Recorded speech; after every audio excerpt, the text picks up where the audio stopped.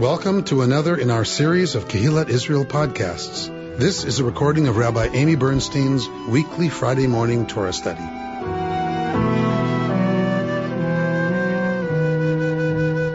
We are beginning the book of Deuteronomy. I know it started last week, but we weren't together.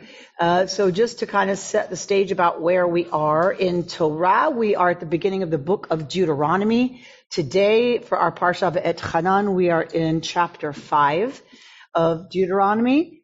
And we are in this book that is the fifth in the Pentateuch. It is also the fifth book if you look at the Hexateuch. So really, it doesn't make a lot of sense that we read 5 books instead of 6, but that's how it is. There's lots of midrashic tradition around why 5 books instead of 6. We are in Deuteronomy, which is the beginning of the Deuteronomic history. So the Deuteronomy begins the Deuteronomic history, and it continues, right, into Joshua, and so we have other things written by the author D, right, that source that we call the School of Deuteronomy, the D source. But for lots of reasons that, like I said, is the midrashic tradition is replete with, we stop at the end of this particular part of the Deuteronomic history, which ends with Moshe's death on the other side of the Yarden, on the far side of the Jordan. So, but that episode is moved. It is cut from where it originally was at the end of Numbers, and it is moved over to the end of Deuteronomy once Deuteronomy is added to the 4 books, Genesis, Exodus, the Deuteronomic history is added to Genesis, Exodus, Numbers. Deuteronomy is added to that. When Deuteronomy gets added to that, they cut the end of Numbers and put it at the end of Deuteronomy. Leviticus is its own source that is inserted into the national story, right? Genesis, Exodus, Numbers, Deuteronomy, in terms of kind of telling and retelling the story. Leviticus is plopped in there. That priestly manual is plopped in there. So it's kind of freestanding. It stands in many ways by itself. Okay. So the Deuteronomic history that we're beginning now is 3 speeches. The book of Deuteronomy are 3 speeches made by Moshe. This is the beginning of the end of the life and leadership of Moshe. Lots of ink has been spent on talking about kind of the character Moshe vis-a-vis his death, vis-a-vis the end of his mission. Like, we get this wonderful character all the way through. There's lots of stuff written about kind of this last part of Moshe's career and the character of these speeches that he gives, and then the whole understanding of his death. Because often the place where a sacred leader a prophet would be buried, or where he died, all that stuff would have become a spot of veneration. And that is often the tradition, where someone is martyred, where they are rumored, according to tradition, to have died or been killed or whatever, becomes a sacred focus.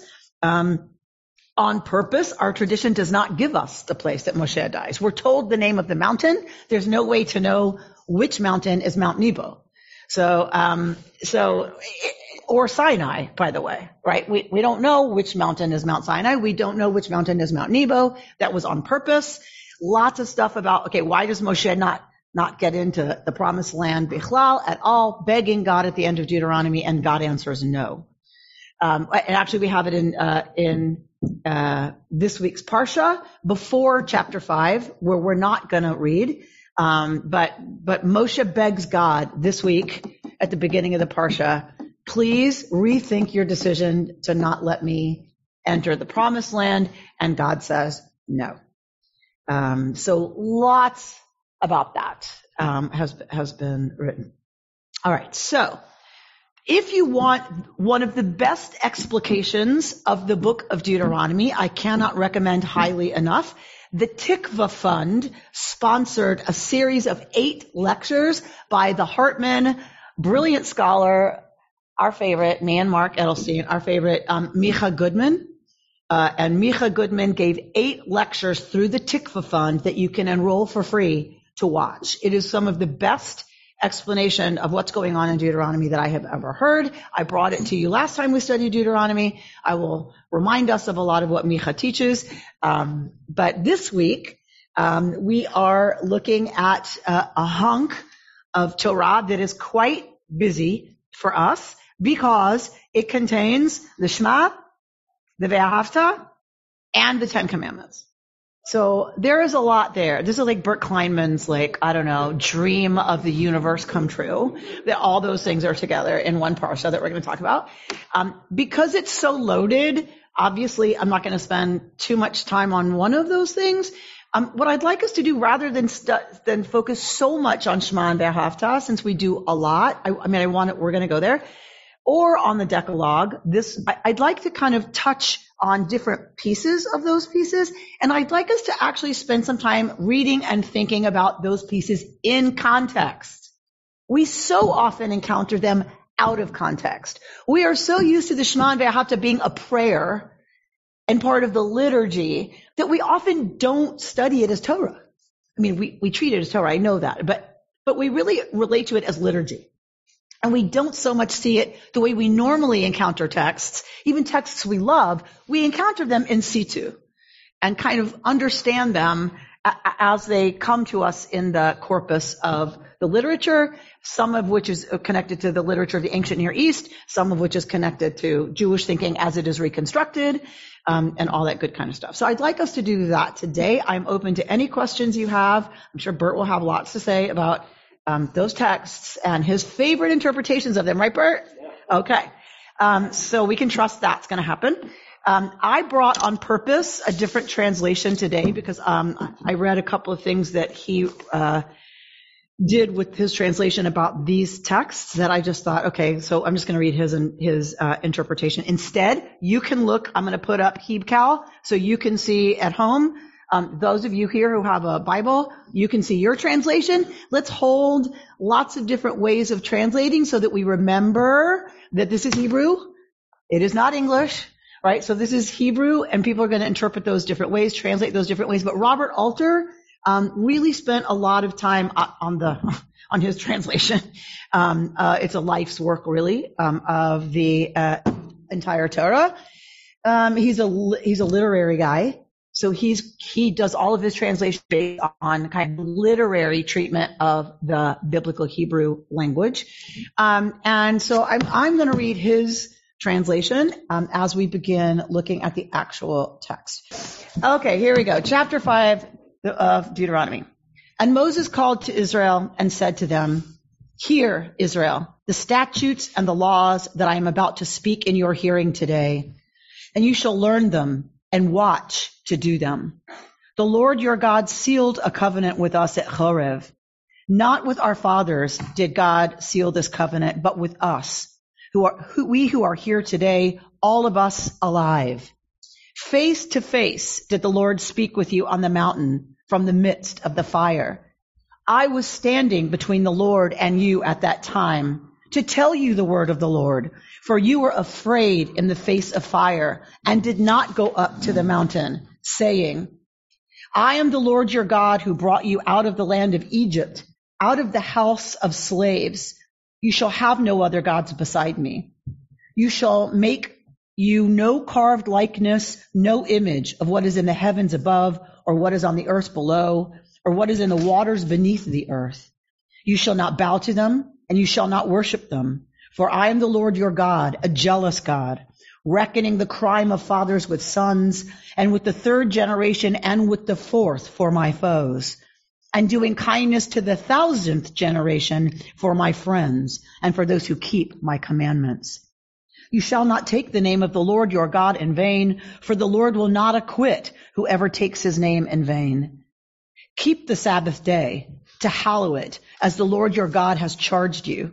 6 days you shall work, and you shall do your tasks. But the 7th day is a Sabbath to the Lord your God. You shall do no task, you and your son, your daughter, and your male slave, and your slave girl, and your ox, and your donkey, and all your beasts, and your sojourner who was within your gates, so that your male slave and your slave girl may rest like you. And you shall remember that you were a slave in the land of Egypt, and the Lord brought you out from there with a strong hand and an outstretched arm. Therefore did the Lord charge you to make the Sabbath day. Honor your father and your mother as the Lord your God charged you, so that your days may be long, and so that he may do well with you on the soil that the Lord your God has given you. You shall not murder, and you shall not commit adultery, and you shall not steal, and you shall not bear vain witness against your fellow man, and you shall not covet your fellow man's wife, and you shall not desire your fellow man's house, his field, or his male servant, or his slave girl, his ox, or his donkey, or anything that your fellow man has. These words did the Lord speak to your whole assembly at the mountain from the midst of the fire, the cloud, and the dense fog in a great voice, and nothing more. And he wrote them on 2 tablets of stone and gave them to me. And it happened when you heard the voice from the midst of the darkness with the mountain burning in fire, that you came forward to me, all the heads of your tribes and your elders. And you said, look, the Lord our God has shown us his glory and his greatness, and we have heard his voice from the midst of the fire. This day we have seen that the Lord can speak to man, and he may live. And now, why should we die? For this great fire will consume us. If we hear again the voice of the Lord our God, we shall die. For who is mortal flesh that has heard the voice of the living God speaking from the midst of the fire as we did and has lived? You go near and hear all that the Lord our God says. And you it is who will speak to us all that the Lord our God speaks to you, and we shall hear and do. And the Lord heard the sound of your words when you spoke to me. And the Lord said to me, I have heard the sound of the words of this people which they spoke to you. They have done well in all that they have spoken. Would that they had this heart of theirs to fear me and keep my commandments for all time, so that it would go well with them and with their sons forever. Go, say to them, return to your tents, and you stand here by me, and I shall speak to you all the commands and the statutes and the laws that you will teach them, and they will do them in the land that I am about to give them, to take hold of it. And you shall watch to do as the Lord your God has charged you. You shall not swerve to the right or the left. In all the way that the Lord your God has charged you, you shall go, so that you may live, and it will be well with you, and you will long endure on the land of which you are to take hold. Chapter 5 of the book of Deuteronomy. So you hear how the 10 Commandments here are encapsulated in a larger story that Moses is telling about Revelation. If you put all the texts dealing with the 10 utterances together, from Exodus, from Deuteronomy, because remember we get 2 recitations of the 10 Commandments. They are different slightly from each other. And so if you take all of the texts relating to the incident and the reporting of the incident, you cannot make a cohesive, logical set of inferences about what actually happened and in what order and exactly what words were written on the tablets. We can't do it. Scholars have tried. Way smarter than us have tried, and they can't do it because there are varying traditions. And as we keep saying, the editor looking at ancient Near Eastern literary traditions is not interested in harmonizing those versions. The more important thing is to make it interesting, the way our great-grandmothers used to make quilts. You didn't make it out of one piece of fabric so that it all matched. That is not what made a quilt interesting. What made it interesting? What makes a tapestry interesting? Or as I used to be pro at, hook rugs. What makes them interesting is that there are many different things all put together to make a visually interesting collage, if you will, pattern, right? So But it's the fact that they're different and bumping up against each other that make them interesting. For the ancient Near Eastern reader of this kind of traditional literature, that's what was important. Hearing the resonances of all of the different texts that were before the Deuteronomist, before the person who wrote Exodus, who was before the person who wrote Genesis, down. There were lots of texts in front of these people. They pulled from those texts to make the book of Genesis, to make the book of Deuteronomy. People were listening for their version, the one they grew up with, right? The melody, their melody for Adon Olam or Lecha Dodi, right? Like, that's what they're listening for. They don't need it all to sound or look or be the same. We get frustrated with that. That's okay. We're allowed to. But if we can just appreciate that they're not interested in harmonizing, the rabbis needed to, because the rabbis are apologists for the actual text to be like fundamentally, literally understood. We don't have that issue. We don't have that problem. That's great. They did. So there's lots of midrash. If you remember in Lecha Dodi, Shamor v'zachor b'dibor echad. What is that? That is a piece of midrash. What is that midrash? Shamor, keep, v'zachor, remember, the Sabbath day. One version is from Exodus, one version is from Deuteronomy. It's a different verb. Shamor, zachor. Keep, guard, protect, observe. That's all the word shamor. That is the word we have here in Deuteronomy. In Exodus, it says, zachor et yom HaShabbat. Remember the Sabbath day. In Exodus, remember the Sabbath day, l'kodsho, to keep it holy. Why? Because God created the world in 6 days, and on the seventh day, God rested. That is not the reason we're given Shabbat here. Why are we given, what's Shabbat about in Deuteronomy? Shamor, right? You're to observe, keep Shabbat. Why? What's it about?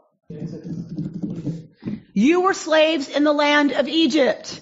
You were freed from the house of Beit Avadim, the house of slavery. You were freed from there. So you will allow your male and female slaves, your animals, you will allow everything to not be a slave on that day. Just as God was creator in Exodus, you will do imitatio Dei. You will imitate God by resting as God did on the seventh day. Here in Deuteronomy, Shamor et Yom HaShabbat, you will remember the Sabbath day. You will do imitatio Dei. You will imitate God. Just as God liberated you, God as liberator, instead of God as creator who rested, God as liberator, you will be a liberator once a week. That's how you will imitate God. Just as God liberated you, you will liberate your avadim, your slaves. Notice Deuteronomy assumes you have slaves. Deuteronomy is not interested in fixing the system that leads to indentured servitude. That is not Deuteronomy's interest. Not with Shabbat, not with Shemitah, right? The sabbatical year for the land, not for Jubilee.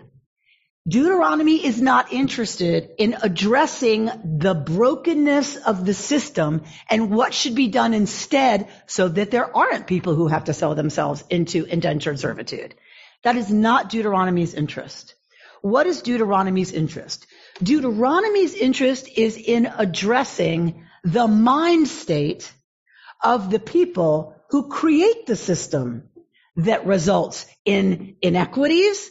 Just because there's drought, there's pestilence, there's whatever. Things happen that are going to make the system, like some people are going to suffer, some are going to do well, right? Deuteronomy is interested in addressing the mindset, the worldview, the practice of the people who are then supposed to design a system to answer the inequities that occur. Does that make sense? How does Deuteronomy believe you do that?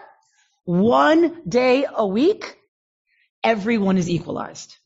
1 day a week, you will express your power by imitating the most powerful, the Lord our God, who is a liberator. So you will imitate God using your power once a week like God does God's power to liberate. And your slaves and your people and your cattle and your whatever you're used to using as instruments become your equal that day. Because y'all were slaves. They are not fundamentally different from you in any way. It was y'all.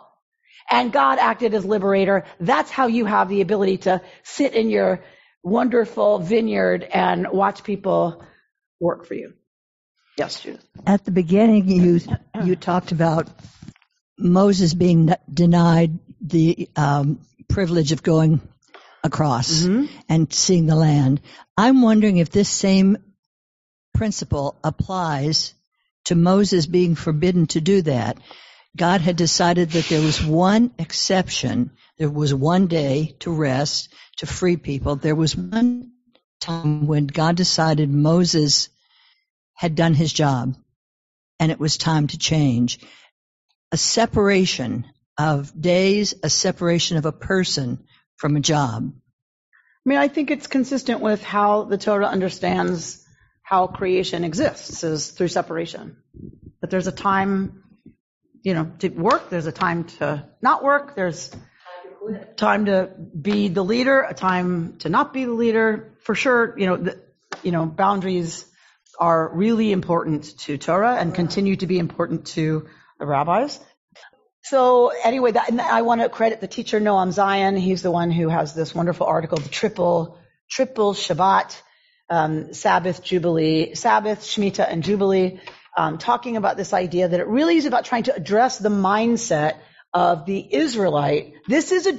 All of this is addressed to landed, wealthy Israelites, because they're the ones who are making the decisions. They're the ones making the system. They're the ones setting it all up. So they're the ones that need to be told how to think, how to be, how to approach things so that they will create a system that is more just. We get some discussion of the system, the judiciary, limits on the king, all that stuff is happening in Deuteronomy, centralization of worship. We get some of it, but we don't get a lot of economic, like this is how the system should be. But we do get, you must remember, you didn't get, made, landed, comfortable people. You didn't earn it. It was a gift. You need to always remember that. And you need to make sure you are treating the people in your household, Israelite man, that you're treating all the people in your household in line with the fact that this was a gift. And you only earn staying in the land you're about to acquire by making sure you do that. Okay. Questions so far on this stuff, Mark? I can't help thinking about these things in psychological terms, but it seems that one of the motivations that might be involved for the Deuteronomy author is really limiting not just the external power, but the internal sense of mastery over others who are regarded essentially as slaves, subservient kinds of people.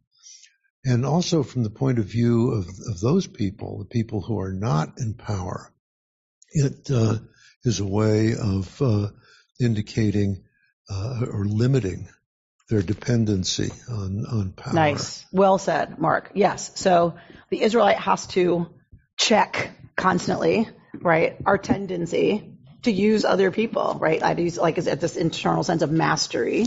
And I think it's a really good point that Mark brings up, which is also to communicate to anyone who lives in the Israelite community, your status may be that of slave. That says nothing about your inherent anything. Inherently, the Israelite who's running the estate is no different from you. Their ancestors were slaves in Egypt, right? So I think it's a really important point, right? That folks at the bottom of the ladder once a week are reminded, this is not inherent. This is situational. This has nothing to do with who you are just as a human being, which I think is important because so often the whole system is designed to do exactly the opposite, right? To remind you or to put forward the belief that you did somehow earn this status because you are less than, right? On fundamental levels. Yes, both externally and internally. Absolutely. All right. So again, I'm just going to read a little bit of chapter 6 so that you hear the text in situ, according to the Deuteronomist. And this is the command, the statutes and the laws that the Lord your God has charged you to teach you to do in the land into which you are about to cross to take hold of it, so that you will fear the Lord your God, to keep all his statutes and his commands which I charge you, you and your son and your son's son, all the days of your life, and so that your days will be long. And you shall hear, Israel, and you shall keep to do, that it may go well with you, and that you may greatly multiply, as the Lord God of your fathers has spoken concerning you, a land flowing with milk and honey. Hear, Israel, the Lord our God, the Lord is one, and you shall love the Lord your God with all your heart and with all your being and with all your might.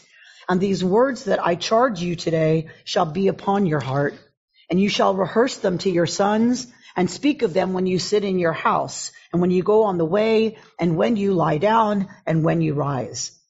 And you shall bind them as a sign on your hand, and they shall be as circlets between your eyes, and you shall write them on the doorposts of your house and in your gates. And it shall come about when the Lord your God brings you to the land that he swore to your fathers, to Abraham, to Isaac, and to Jacob to give to you, great and goodly towns that you did not build, and houses filled with all the good that you did not fill, and hewn cisterns that you did not hew, vineyards and olive groves that you did not plant, you will eat and be sated. Watch yourself, lest you forget the Lord who brought you out of the land of Egypt from the house of slaves.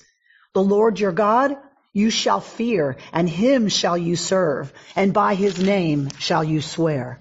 You shall not go after other gods, for the gods of the people who are all about you. For the Lord your God is a jealous God in your midst, lest the wrath of the Lord your God flare against you, and he destroy you from the face of the earth. You shall not try the Lord your God as you tried him at Massah. You shall surely keep the command of the Lord your God and his treaty terms and his statutes with which he charged you. And you shall do what is right and good in the eyes of the Lord, so that it may go well with you. And you shall come and take hold of the good land that the Lord swore to your fathers, to drive back all your enemies before you, as the Lord has spoken.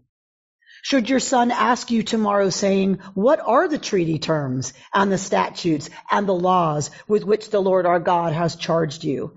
You shall say to your son, slaves were we to Pharaoh and Egypt, and the Lord brought us out with a strong hand. And the Lord wrought great and evil signs and portents against Egypt, against Pharaoh, and against all his house before our eyes. But us did he take out from there, so that he might bring us to give us the land that he swore to our fathers. And the Lord charged us to do these statutes, to fear the Lord our God, for our own good always, to keep us in life as on this day. And it will be a merit for us if we keep to do all this that is commanded before the Lord our God as he has charged us.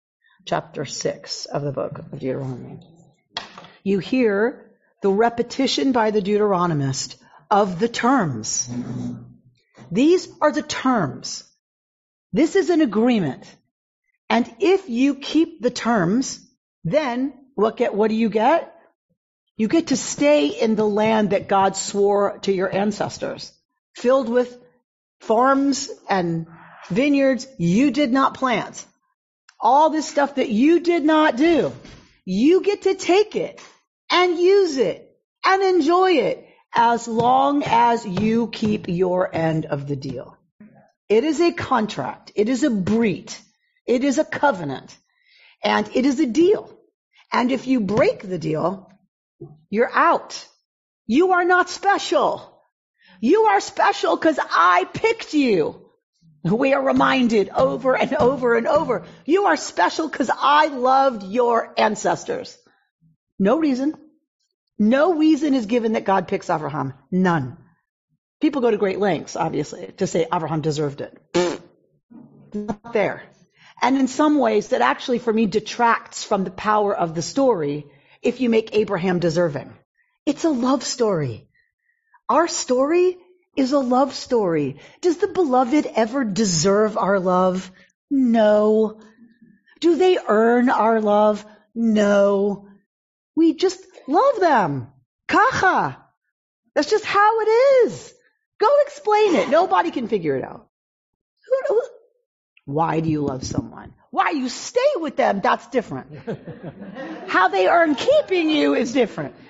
But why we love, right? The Torah is about a love story, and God is saying, I loved your ancestors, and so that's why you get this offer. That's why you get this special $19.99 free shipping and handling. You get this offer because I loved your ancestors. If you blow it, you are no different to me than anybody else. Okay, I just want to ask where the whole notion, that's not a notion, it's said right here, of this jealous God, of this, it's almost, that's almost the love story. Yes. You are unfaithful to me, I'm going to come get you. Yes. But where does that figure into this? What is he jealous of? That the Jewish people, well, we're not Jewish people yet, but that we not be with these other gods who don't have that history, who don't have that whole moral system, or they don't have that memory?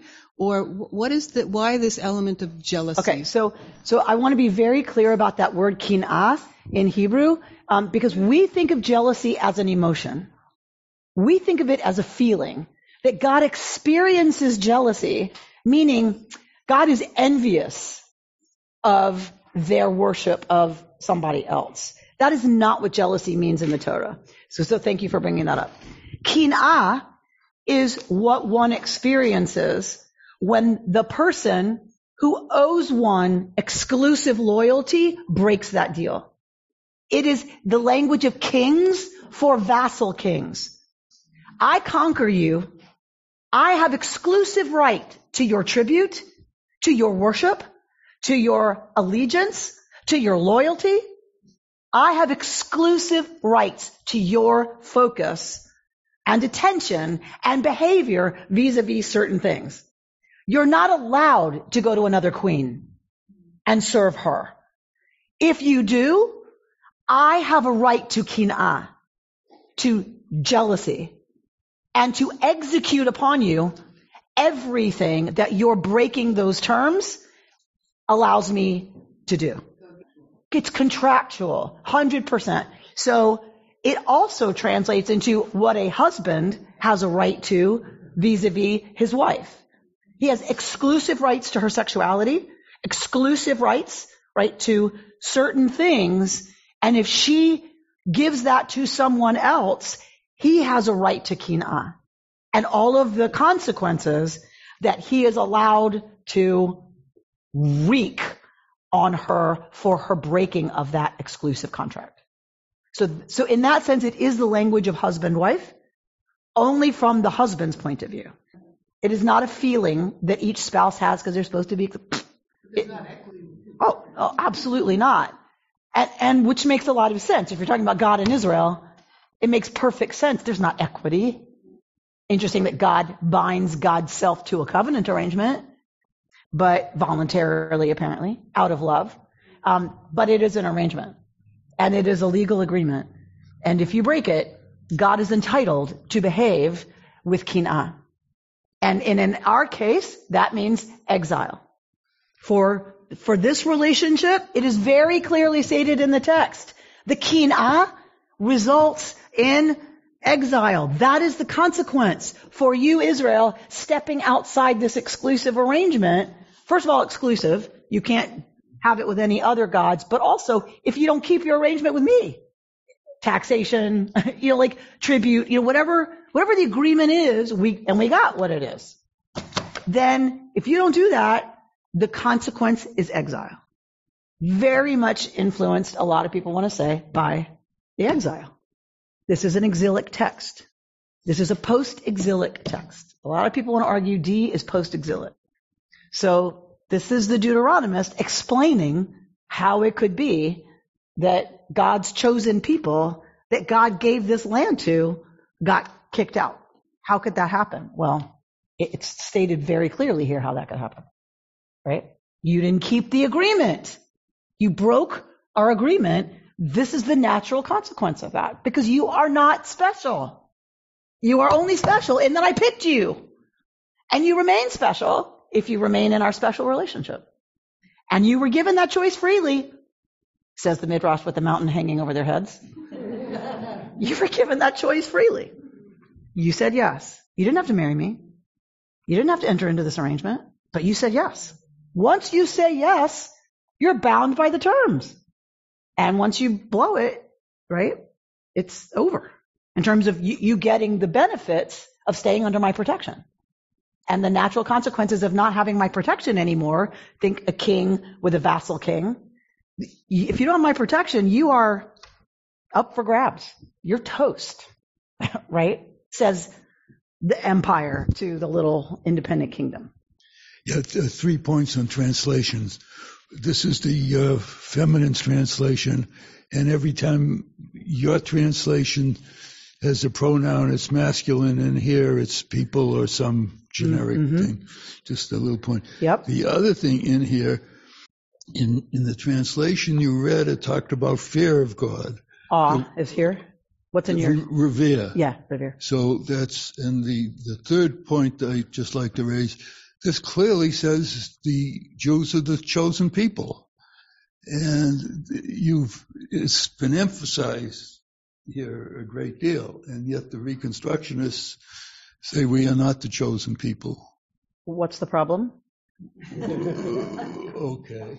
It seems to be a conflict in the interpretation or definition of chosen. There's no conflict with the word chosen. Reconstructionism, just theologically, we do not believe in a God who chooses. So we decided we don't need to use the language if we don't want to. We don't need to. It doesn't say we are not the chosen people. Baruch atah Adonai, we are not the chosen people. It just takes out, we don't want to reference something that we don't celebrate or believe to be central to who we are. So we just excised it. The liturgy was written by the rabbis. We rewrote it. Okay. The rabbis put stuff from here in to the liturgy. They picked that. They chose it. See what I did there? They chose chosenness language from here. There's a lot of other stuff in here. They chose chosenness, and they put that in the blessings. All we did was say, we don't want to pick that part of this. So we're taking it out. Or we're going to say something else. Okay, but the original intent was indeed, so when people say the Bible says we are the chosen people, that is one clear interpretation of it, which 100%. Reconstructionists have Reconstructionism rejected. Admits that that's our tradition. Okay. But says that's not the important part of our tradition to us. And when you make blessings and when you make liturgy, you pick what's important to you. The rabbis did that. It was important to the rabbis that we were the chosen people. It was not important to Reconstructionist thinkers, right? So Reconstructionist thinkers said, so let's take that out. We understand the rabbis did it. They put it in. We understand why. We want to reconstruct the liturgy. So we want to take out things that not only don't we really think are so important, but that now are offensive. Now chosenness is offensive because it's been used by anti-Semites. Mm-hmm. And so why would we keep it? Said the Reconstructionist writers. Why keep it? It's now not only something we don't love. There's lots in the liturgy we don't love. But it's now really problematic. And when our non-Jewish neighbors come with us to shul and see that, is that really what we want to be saying to people? And the answer was no, it isn't. We are a chosen people. Every people is chosen by the divine to live into their particular arrangement with their understanding of what divinity is. This is ours. So if it's going to be problematic and offensive and we don't really believe it anymore, just take it out. And do we choose actually the other side of that contract? Of course. We choose. We're the choosing people, yes. We're the choosing people, yes. Yes. With respect Yeah, I know, but what I'm saying is, okay, that's what people do to redeem the word. That's what they do to redeem the concept. We don't need it. Right. Just take it out. A lot of people have the sense that the liturgy was given on Mount Sinai, and in fact, some of it was. We take some of it and put in the liturgy, but the liturgy, even among the Orthodox, has changed. There are many, many different prayer books going back a long period of time, and changes are not unusual. Changes are in the Jewish tradition. Correct. And, by the way, the liturgy wasn't set till very recently. And we don't agree anyway. There's Nusach Sfarad and Nusach Ashkenaz. Sfardim and Ashkenazim still daven different words. Still. By the time of the Talmud, there's still argument about how do you close the Amidah. Which are the brachot contained in the Amidah. So the liturgy is very late getting set. And that never really gets set, because now you have a Reconstructionist prayer book, a conservative prayer book, this prayer book, and then people decide what's Misinai, what you can't mess with. Kaplan said, you're telling us what to mess with and not what not to mess with. We're going to mess with whatever we want to. It's ours. All right. So why didn't he wrestle more with Melech? Don't know. So this chapter is called V'etchanan. So the parsha is called V'etchanan. Right. So if you do this, you will get that. And then Moses says, I did that. That's not V'etchanan. V'etchanan is that Moshe prayed for God's chen. Moshe wants God's mercy to change the decree. Okay. That's what V'etchanan's about. Okay. Then it goes into all this conditional use permit stuff. Even though he was told no. Correct. Right, because that's its own thing. Then this is addressed to the people about here's the agreement. There's a separate scene in the beginning of V'etchanan where Moshe talks to God about, or pleads with God about getting in and doesn't. Mark? It strikes me too that one of the things that causes so much trouble with this notion of chosenness is, of course, that it has very strong narcissistic implications, but also it has to do with the sadomasochistic defense against anxious object attachments. Oh, of course. That's exactly what I was thinking.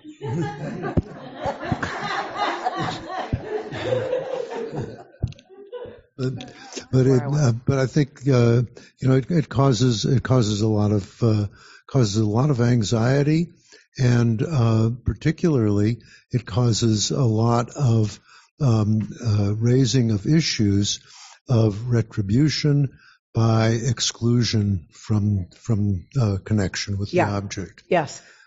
Right. And opens in many ways, invites and opens attack on those very grounds. Right. And so and I think there's a reason, just the way we're designed, as you talk about always so brilliantly, like looking at Torah. Torah is written by human beings who are designed the way you just said.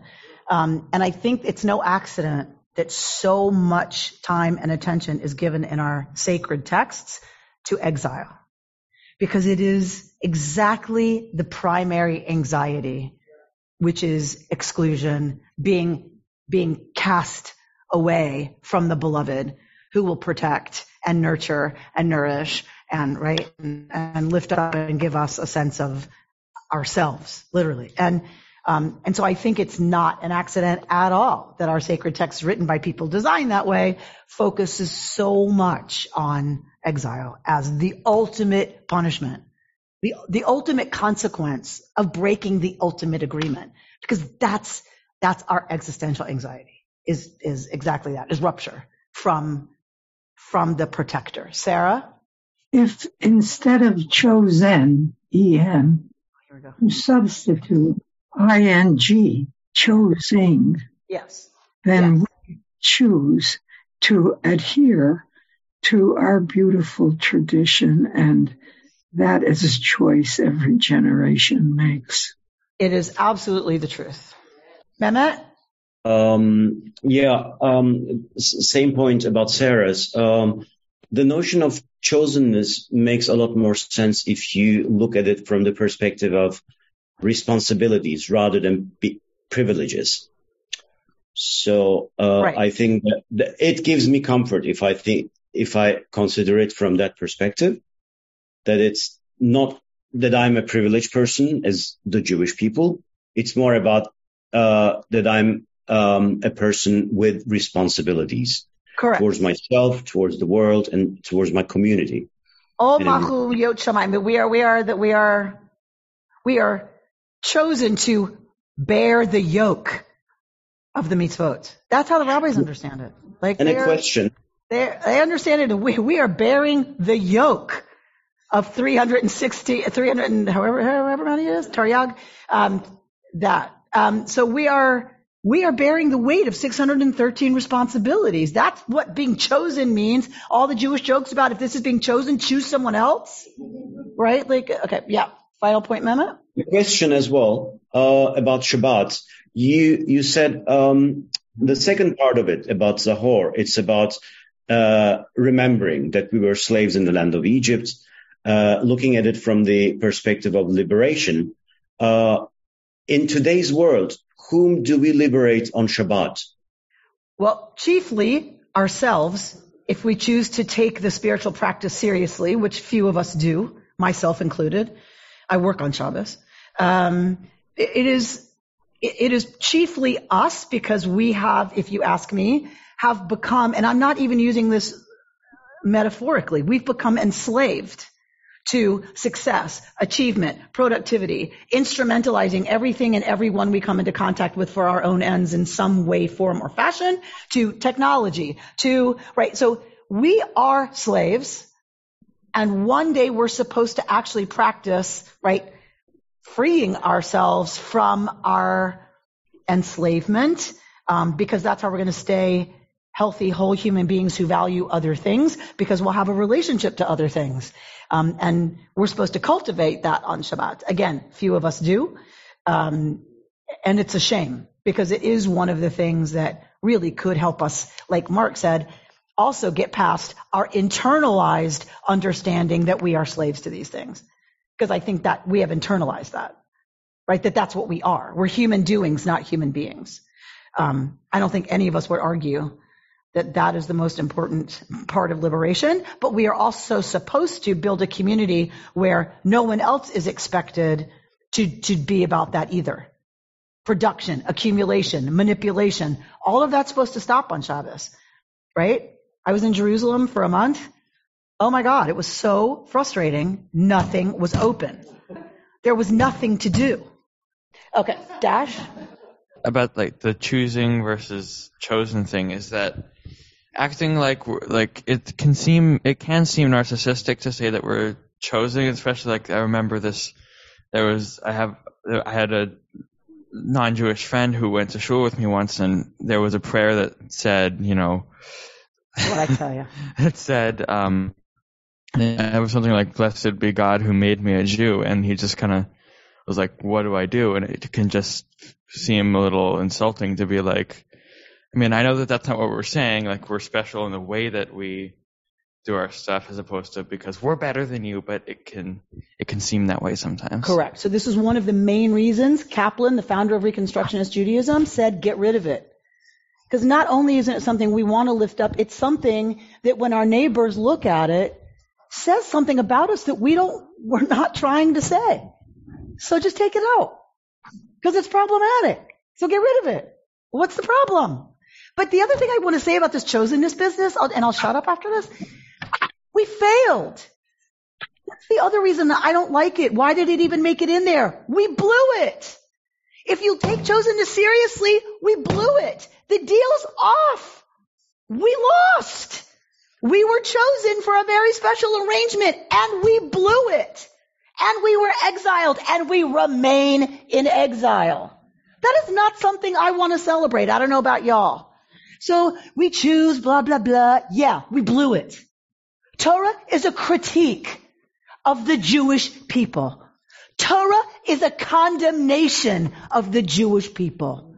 The Jewish people wrote and canonized a text that is critical to the point where if you listen to Micha Goodman and you look at the book of Josiah, we go back to Egypt. The remnant in Israel go back to Egypt. The story begins with the liberation from Egypt and it ends with us back in Egypt because we blew it. That is not a story I love to reference. Okay, it's our learning. That's what we do, right? But it's like, okay, what's it about right now? What does this obligate me to right now if I take seriously this business as a practice that informs the kind of society I as an American am blessed to be able to vote in? That's the question for me.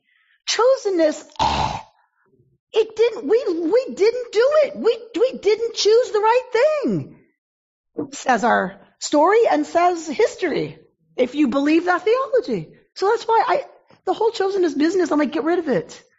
David? Amy, Mehmet really resonated with me because years ago I took a class taught by David Ellenson when he was still at HUC in Los Angeles. And this topic came up, and David said that chosenness in that context really means we were chosen to bring ethical monotheism to the people. Oh, yeah, another defense of chosenness. Okay, yeah. Thank you for that one. Right. We have now 7. That's great. We got another one. I'm with Kaplan. Just get rid of it. Get rid of it. It's not an important concept for us. If you want to take it seriously, we blew it. Get rid of it. All right.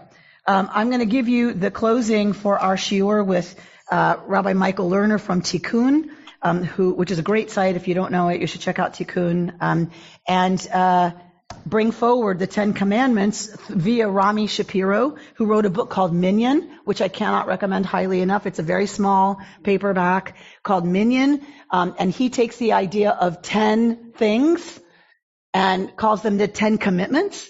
And then has kind of a chapter discussing kind of, like, how would we build a Jewish life that is really taking seriously obligations around 10 things. It's lovely. And by the way, I'm not saying I do it, right? I'm just saying I think it's aspirational, right? And so it's a way to reconstruct the 10 Commandments for me, that I want to leave you with. The 10 Commitments. 1, Yud-He Vav-He, the power of transformation and healing, is the ultimate reality of the universe and the source of transcendent unity. Aware of the suffering caused by not acknowledging the ultimate unity of all being, I vow to recognize every human being as a manifestation of the divine and to spend more time each day in awe and wonder of the grandeur of creation. Aware of the suffering caused when we unconsciously pass on to others the pain, cruelty, depression, and despair that has been inflicted upon us, I vow to become conscious and then act upon all the possibilities for healing and transforming my own life and being involved in healing and transforming the larger world. Aspirational. 2, idolatry. Aware of the suffering caused by taking existing social realities, economic security, ideologies, religious beliefs, national commitments, or the gratification of our current desires as the highest value, I vow to recognize only God as the ultimate, and to look at the universe and each part of my life as an evolving part of a larger totality whose ultimate worth is measured by how close it brings us to God and to love of each other. To stay in touch with this reality, I vow to meditate each day for at least 10 minutes and to contemplate the totality of the universe and my humble place in it. 3, do not take God in vain. Aware of the suffering caused by religious or spiritual fanaticism, I vow to be respectful of all religious traditions which preach love and respect for the other, and to recognize that there are many possible paths to God. I vow to acknowledge that we as Jews are not better than others, and our path is only one of the many ways that people have heard God's voice. Blah, blah, blah, addressing the distortions in our own tradition, and we will enthusiastically advocate for what we find compelling in Jewish tradition. It goes on and on and on like this. It's a long piece, so I don't want to read all of it out loud, but I wanted to give you a flavor of if we took these obligations as primary values, pick your 10. It can be any 10. But if we base it in our tradition and we look at this by Rami Shapiro, brought to us, through Rabbi Lerner, then I'm down with those 10 commitments, Right? I am so down with, all right, acknowledging, first of all, there is a totality, capital T, that is deserving of my ultimate attention and what do you call it? Devotion or whatever, right? Idolatry, that like we get distracted and worship all these other things, our own success, our own reputations, our own salaries, fill in the size of our house, where we vacation, all these other things. And it's idolatry, and it is damaging to us, to the planet, to other people. So I feel like if we could do this, which you hear me say all the time about kashrut, about this, about that the 10 Commandments, okay, they're 10. We have 613. So I'm not one who usually is like, woo, the 10 Commandments. They're the big ones. But I do believe, what if we got serious about what are kind of the core commitments that we would be willing to organize everything else around? This is as good a shot as any I could come up with. You've been listening to Rabbi Amy Bernstein's Friday Morning Torah Study from Kehillat Israel in Pacific Palisades, California. For more information, go to our website, www.ourki.org.